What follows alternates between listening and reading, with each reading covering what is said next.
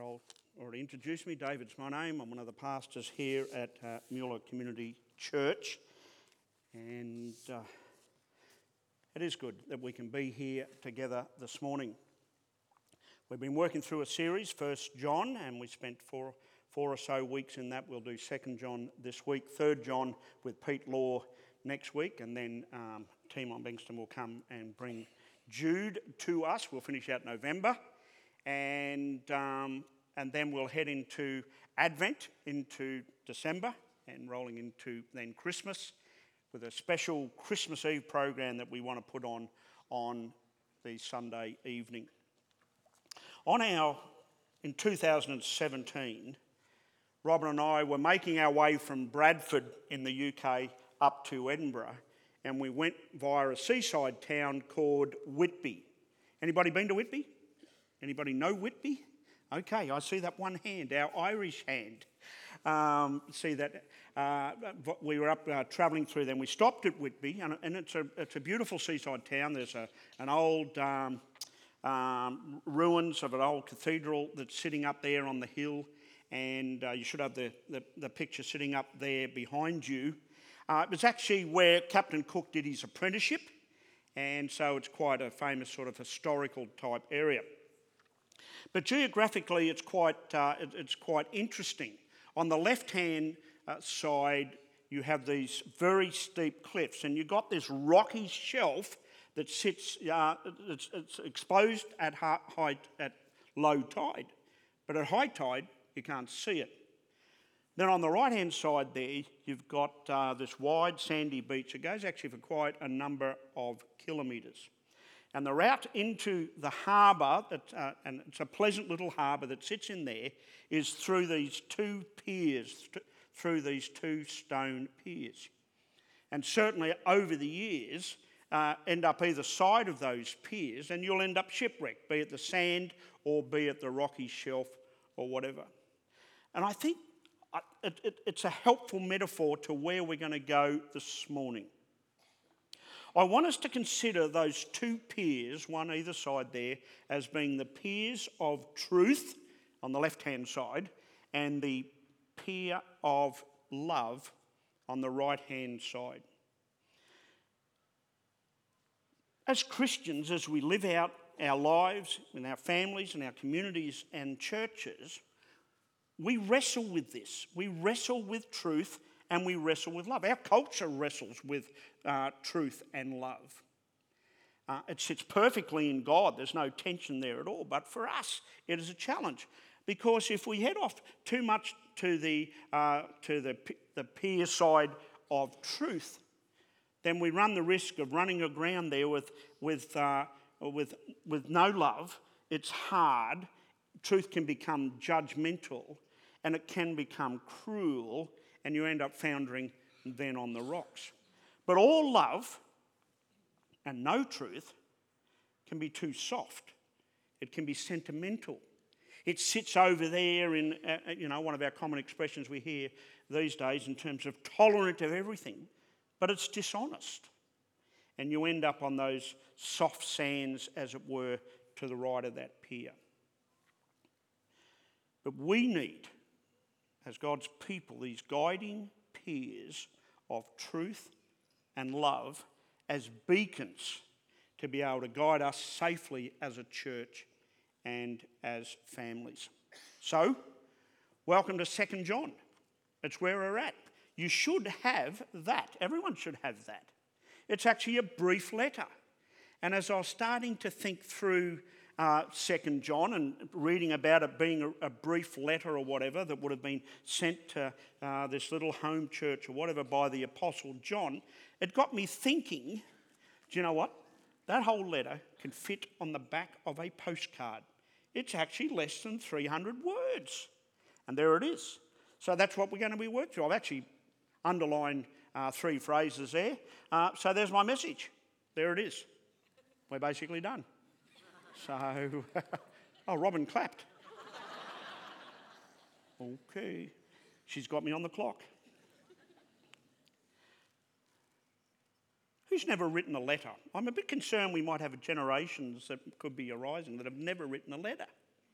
In fact, when Robin and I were dating, she was in Sydney, I was in Brisbane, and I wrote a letter every week. I was thankful for some of Paul's verses because I'd write in those verses, I thank my God on every remembrance of thee. Old sort of King James English and so on. But we wrote every week. But this is a special letter. 300 words. What he contains, I think, is a word and a message for us as a church. There's clarity there, incredible clarity, that gives us some insight into this, I'm going to say tension, or this balance we need to have between truth and love. Okay, let's read it. You've got it all there, or you should have it. If you don't, there are some up on the back table there, but that's okay. It is actually in your Bible, but it's just brief and you can quickly miss it. Let's read it together. I want you to look out for some repetitive words. I want you to look out for words like truth. Look out for words like love. Look out for words like walk. And I want you to try and pay attention to it as we read it through. Here we go. The elder. To the lady chosen by God, and to her children whom I love in the truth. And not I only, but also all who know the truth. Because of the truth which lives in us and will be with us forever. Grace, mercy and peace from God the Father and from Jesus Christ, the Father's Son, will be with us in truth and love. It's given me great joy to find some of your children walking in the truth, just as the Father commanded us. And now, dear lady, I'm not writing you a new command, but one we've had from the beginning. I ask that we love one another. And this is love, that we walk in obedience to his commands. And as you have heard from the beginning, his command is that you walk in love. I say this because many deceivers who do not acknowledge Jesus Christ as coming in the flesh have gone out into the world. Any such person is the deceiver and the antichrist. Watch out that you do not lose what we've worked for, but that you may be rewarded fully. Anyone who runs ahead and does not continue in the teaching of Christ does not have God. Whoever continues in the teaching has the Father and the Son. If anyone comes to you and does not bring this teaching, do not take them into your house or welcome them. Anyone who welcomes them shares in their wicked work. I have much to write to you, but I do not want to use paper and ink. Instead, I hope to visit you and talk with you face to face, that our joy might be complete. The children of your sister who is chosen by God send their greeting. Lord, as we open up this very brief book of the Bible, it comes to others from John with considerable clarity, and I'll pray that your word will speak to us this morning in what you would have to say to us as the church. Okay, those first few verses there, I'll look at the first 3 verses and we'll consider some things from there. I think coming out of this, there's a number of expressions and phrases sitting there. He talks about knowing the truth. What does that mean? I want us to look at that. He talks about walking in truth. What does that look like? And whilst he doesn't use the expression, the second half of the postcard on that side there really is about guarding the truth. And what does that look like? To the elder, to the lady chosen, and her children. We believe it's John the Apostle, an old man now, probably the only surviving original disciple of Jesus. And he's writing to this woman she's unidentified. In 3 John, you'll see that he identifies who he's writing to there, and possibly her home church. Now, it may be that persecution was in that area, and he needed to be a bit discreet with her name and identifying where that church is. We do that here. We've got some people that we support in a particular part of the world, and we don't normally refer to their full name or to the area where they're serving in. But it's a personal letter, and I think we will find it helpful to us this morning. And he says, whom I love in the truth, and not only I only, but also all who know the truth which lives in us and will be with us forever. You see, as we come together as the church this morning, or a small representation of the church worldwide, it's actually truth that brings us together. It brings us together as a church. As I look out across a group like this, we've got significant backgrounds of people. We've got different culture. I've already pointed out our Barry from Ireland, and we have Guatemala, we have the Philippines, we have India, we have South Africa. We all come together. And as I look around, we've got some different age groups are sitting in here that brings us together. Different interests, different personalities. But we're not a club.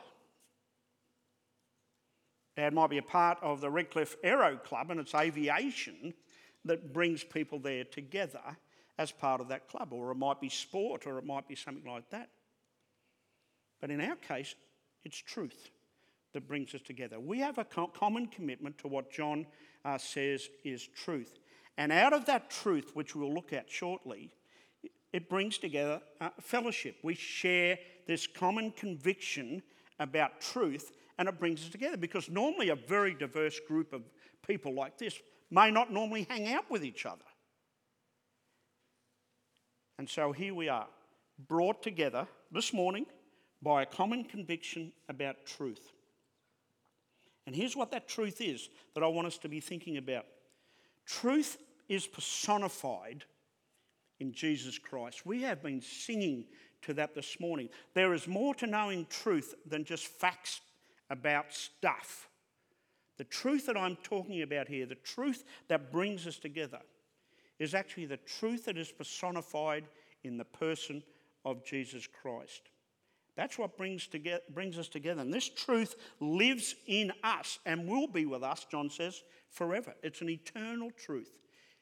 We sung last week, on Christ the solid rock I stand. Head off to the side of the pier there at Whitby. All other ground is sinking sand. In fact, the author of this little letter was also the author of the Gospel of John. Look at these few verses that I'll bring to us to think about in terms of Jesus being personified as truth.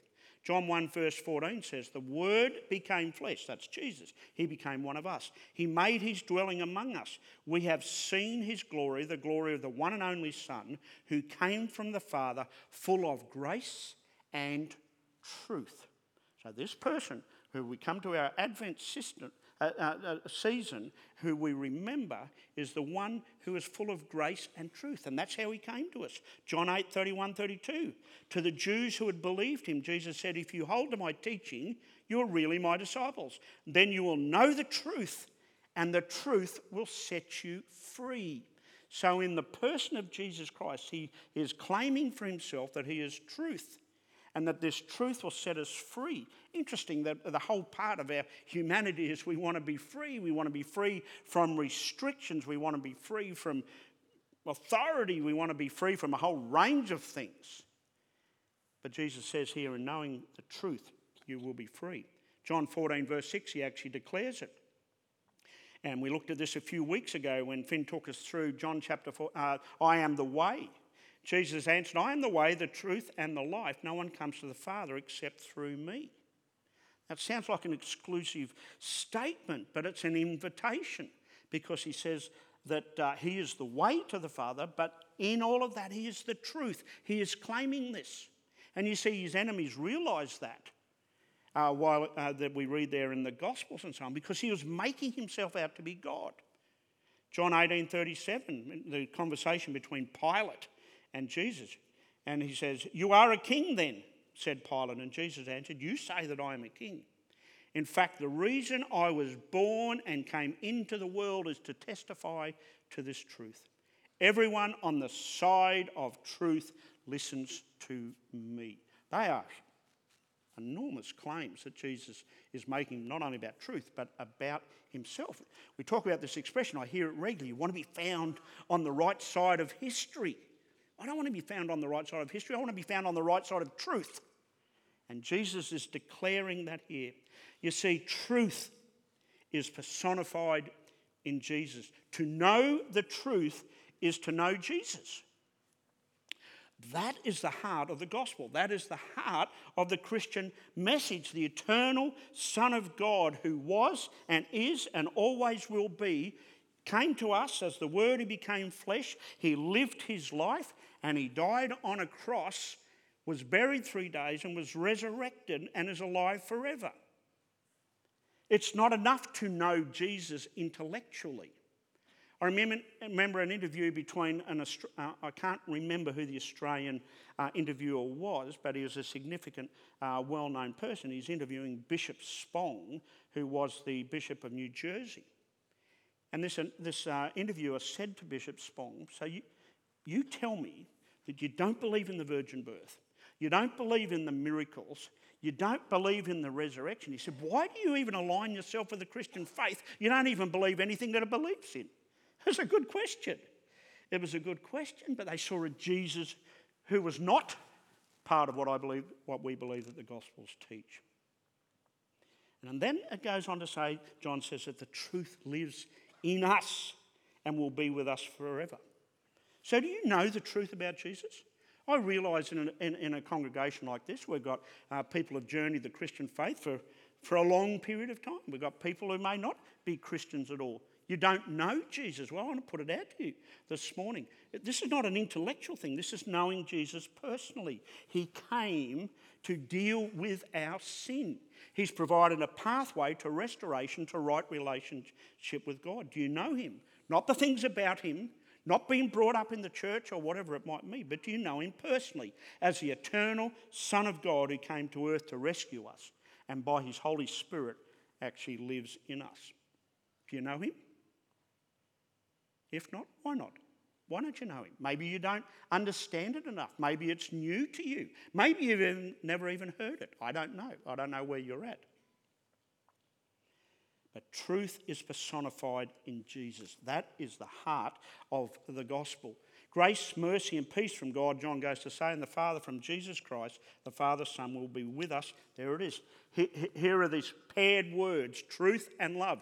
John combines truth and love. They are inseparable. It's like putting fish and chips together. They're words that go together, but this is more than just putting food together. They are an inseparable pair. Truth and love. They are two pairs that really need to be foundation to all of our lives. Our knowledge and experience of the truth, so here we are as Christians, we gather here, creates fellowship. That's what fellowship is. It's the truth about Jesus that brings us together. That fellowship is created by truth, but as we gather, it's actually expressed in love, and we'll go and have a look at that shortly. Our shared commitment to truth, which is what we have as Christian, forms the basis for our love for each other as believers and others as well. If it's truth that brings us together, then it's love that keeps us together.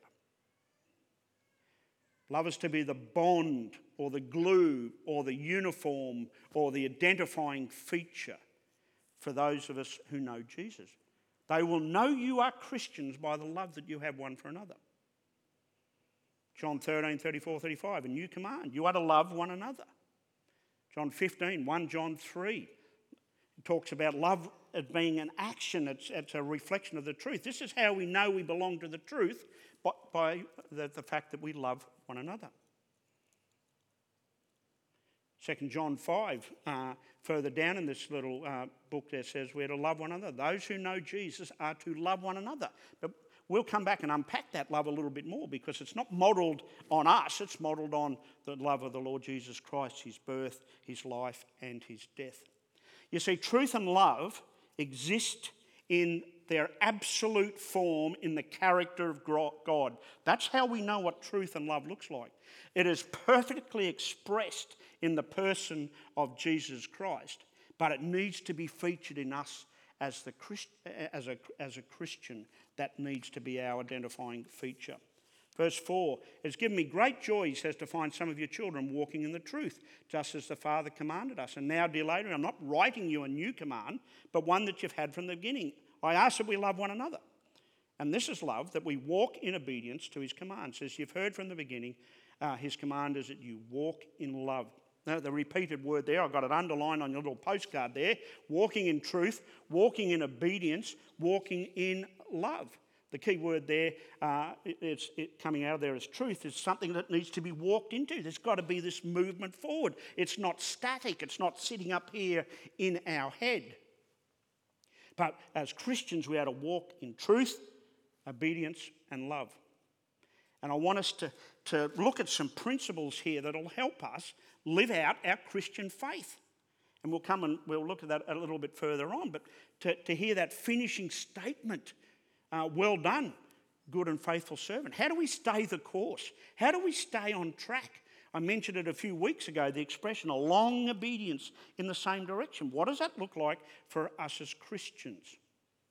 Well, John's his pastor, Pastor John. He's an old man and had journeyed the time with Jesus and was part of the church and so on like that. But he's now probably in his 90s or so.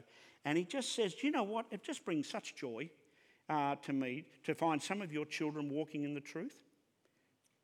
You know, we need to celebrate that. And we all know, because we have family members and so on who aren't walking in truth. We know that, but it's bringing him joy for those who have continued to walk in truth. Now, he's probably writing to this little house church or whatever, but some have stayed there in the truth. Oh, sure, we love a spectacular story how God can reach down in the pit of somebody's behaviour and addictions and that sort of stuff and rescue them, and they are great stories of testimony. But there are stories of testimony of people just walking with God, trusting God, and that brought joy to John. And we should, in a sense, celebrate that.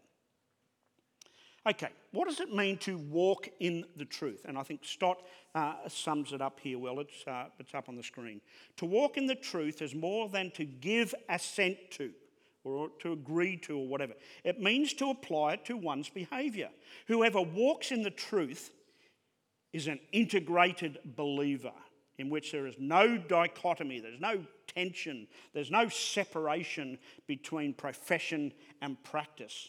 On the contrary, there is in him an exact correspondence between creed and conduct. What I say is what I do. Now, parenting is the best way to explore that concept because your kids pick it up. And I remember Stephen as a little fellow was sitting down there at dinner time and he did this big burp. I said, "Excuse me, mate." He said, "Why, you just did it." I didn't even know it. But he picked up this inconsistency between what I was saying and what I was doing. What does it mean to walk in truth?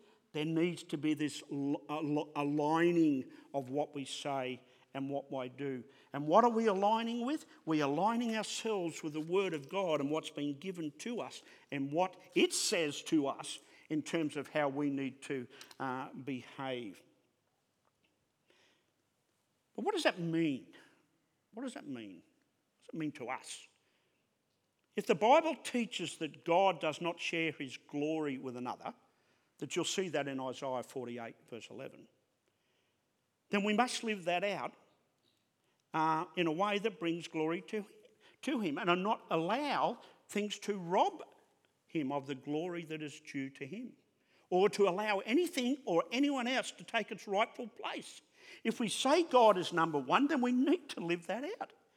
But boy, we are people of distraction. And over the years, I can tell you, I can see people have been distracted by sport, by whatever it might be. Nothing wrong with the sport and so on, but they can be a distraction. They become our God. I sit in the Suncorp Stadium there with the Dolphins and so on, and it's the focus of a lot of people's lives. It's a part of my life, but it's not everything. My focus should be God. If I believe that the Bible teaches the truth that the Holy Spirit controls those who belong to Christ, Romans 8 and 9, then we must live that out by submitting to the control of the Holy Spirit in our lives. And I wake up in the morning, I think of Pam Sadler the other week for the Seniors Week, and she said, I wake up in the morning, I say, Lord, help me to be the woman that you want me to be. There needs to be this alignment about what we believe and what we do.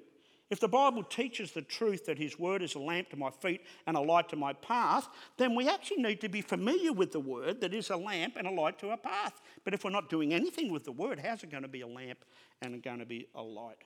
The truth is something to know, it is something to believe, it's something to walk in, and the evidence of it is in our changed lives. But here's the thing, Paul says in Philippians 2, we are to work out our own salvation because it's God who works in you. You see, under my own steam, I can't live out that life. It's God working in me so that he can work out the things that he wants for my life. We work out what God is working within, and the evidence of that should be in our walk. Secondly, we walk in love. Now, dear lady, I'm not writing to you a new command, so this is a long time later than John's Gospel. You're familiar with this. I said you love one another. You've heard it from the beginning. You walk in love. John does not separate truth and love. In fact, the key aspect of walking in truth is to walk in love. Now, in English, we understand the context of a sentence to determine the different types of love. I love Scotch fingers. I've loved them ever since I was a child. I used to sneak out when I was a young fella, a little fella, and sneak out in the kitchen while it was still dark, bring them back to my bed, eat them in my sheets, and could never, under the sheets, and never work out how Mum knew that I had eaten those Scotch fingers. It's been a lifelong love. And I love footy. I love going to the footy. Great to see the Dolphins in there and looking forward to next year. And I love Robin, but they're very different loves. But you can tell that by the context. But you can't command me to love. And John does that. He commands them. You need to love. Because there's something different here. Behind our English Bible was a Greek. It was written originally in Greek. And most of you would be familiar with the different types of Greek words that sit there behind love, because that's how the Greeks used to contextualise it. Eros was the erotic, the physical. The phileo was the friendship and the affectionate. But there's this agape, this a word that was specific to the Christian faith, really, and to the New Testament Greek. A self-giving love where it seeks the higher good of others, even if they don't deserve it. Unselfish. Values others, wants the best for them, more like devotion than just emotion. This is the word John is using here when he says that you need to love each other. That's why it needs to be a command. It's not intrinsic in me. It's not coming from me, because this is a love that comes from God. Do we have the sort of love that seeks the highest good of others, even if they don't deserve it? Do you have the sort of love that seeks the highest good of the person that ticks you off all the time? There's people... Look, we're a church community. We're so diverse, I already said that. Do you have the sort of love that seeks the highest good of something somebody said to you back in October 1991? Because I know that somebody spoke to me in the lift and said, you may not remember, but you said something. I said, really? That's 20 years ago. The issue probably sat more with them, and obviously I was able to apologise and so on like that, but it sat out there for an awful long time. Do you have the sort of love that seeks the highest good of the person who always wants to outdo you and show you up? Do you have the sort of love that seeks the highest good of others, even if they don't deserve it? Pick your own scenario. And you can think of somebody. This is not a new command. This is Christianity 101. 1 John 4:7. Dear friends, let us love one another, for love comes from God. Everyone who loves has been born of God and knows God. Whoever does not love does not know God, because God is love. Very rarely will anyone die for a righteous person, though for a good person, someone might possibly dare to die. But God demonstrates his love for us in this, while we're still sinners, Christ died from us. I tell you what, there are plenty of Christians who have veered off on the side of love and have missed the harbour because they hold stuff against each other. And Jesus doesn't want that. I'm not minimising the harm or the damage that may have been done in some of those settings. But this is a love that God has demonstrated to us that we need to demonstrate to each other. And we walk in obedience. This is love. We walk in obedience. How do we express the love to each other? We walk in obedience to God's commandments. What is love expressed? Why is love, though, expressed in following his commandments? As a culture, we don't like, as humankind actually, we don't like authority. We're suspicious of it. And here we're being told to follow God's commands. Love and law just don't seem to be a good fit. In fact, the 70s song by Fleetwood Mac would seem to be the anthem for humankind. We go our own way. God's law and love do go hand in hand. It's the loving thing to honour your parents. It's the loving thing not to murder or maintain anger in your heart. It's the loving thing not to take what belongs to somebody else. It's the loving thing not to covet and want more and more stuff. To conform to the law of God is to live a life of God. Romans 13:10 says, love does no harm to a neighbour. Therefore, love is the fulfilment of the law. We're living it out in our lives. So he's sort of going around in circles here. Well, he's not going around in circles, but it's a little bit of a circular argument. How are you going to walk in obedience? Then walk in love. How do you walk in love? Well, obey my commandments. It's almost like he's saying, guys, it's not rocket science. Here's the thing. Our obedience should be joyful, not a burden. Final little part that we won't spend a lot of time on, but the second part of that postcard, this side of the right-hand side of it, is about guarding the truth. Because do you know what? We're easily deceived. I'm sure all of us have been deceived. Remember, Dad, when I was deceived by that used car salesman on Parramatta Road? Tricked me into handing over my licence and everything like that. You know what his name was? Kevin Bible. Just how weird is that? You know, we're all up to being deceived. And this church was being deceived because people were coming in and they were claiming Jesus wasn't God. They were denying the fact that he was human. We've got people who come around and knock on our doors that make that claim. That somehow or other Jesus was a person, he became the Christ at his baptism, he lived this ordained life, and then when he died, he finished being the Christ and went back to being Jesus again. That's heresy. It doesn't sit at the core of the gospel. And so he says to them, don't be deceived. And don't extend hospitality. Don't put those sort of people on the platform. Don't let them into your house, as it were. Not to necessarily to reach out, or what I said to someone the other day. If you are going to have a conversation with them, don't let it be around with your family listening and so on, because you don't want those who are deceiving to deceive your family. That's part of our responsibility. Don't support them. Okay. He says, I have much to write to you. He says, but I want to come to you face to face. You want to know why we still don't do online services? Well, we are just for a couple of special people or whatever like that. Because at the end of the day, stuff needs to be done face to face, and John confirms that 2,000 years before we had the internet. I'd much rather be with you. I've written you this little letter. Here it is. Okay, let me finish it up. Here's some thoughts. Ben Jacob, we prayed for Ben. Somebody wrote on the little text group that we're on, well done, good and faithful servant. That's what, as Christians, we want Jesus to say to us. But how do you live a faithful, Christ-centred life so that we hear those words from Jesus? And he's now with the Lord. Seniors Week, I asked the question, how do you finish well, to Pam and to Frankie? How do you stay the course? How do you live a faithful and a Christ-centred life? I had a young Christian family speak to me down at parent orientation. They wanted some insight in raising their kids right. And we sort of unpacked that a bit. What does that mean? How do you live a faithful, Christ-centred life as a family? Do you know what? As an individual, as a family, as a church, those piers of truth and love need to be established. And every day we need to determine the priority that they are in our life to be able to guide us. Because otherwise, we run the risk of drifting off. And at times we need to navigate the truth and take a stand for it without backtracking or compromising or downplaying it, while at the same time navigating the need to be gracious and kind.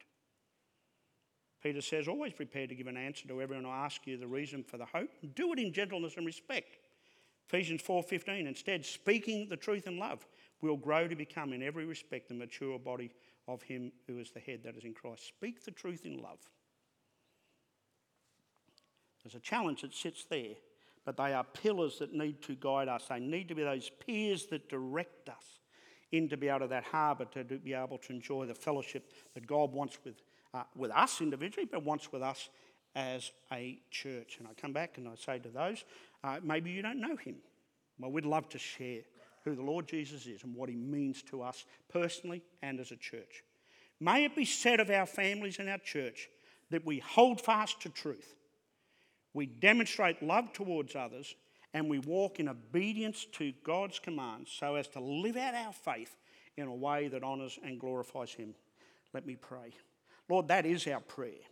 That is our prayer, that we want to honour, as your people, honour and glorify you in our lives, to live out these life of faith that you've called us to do.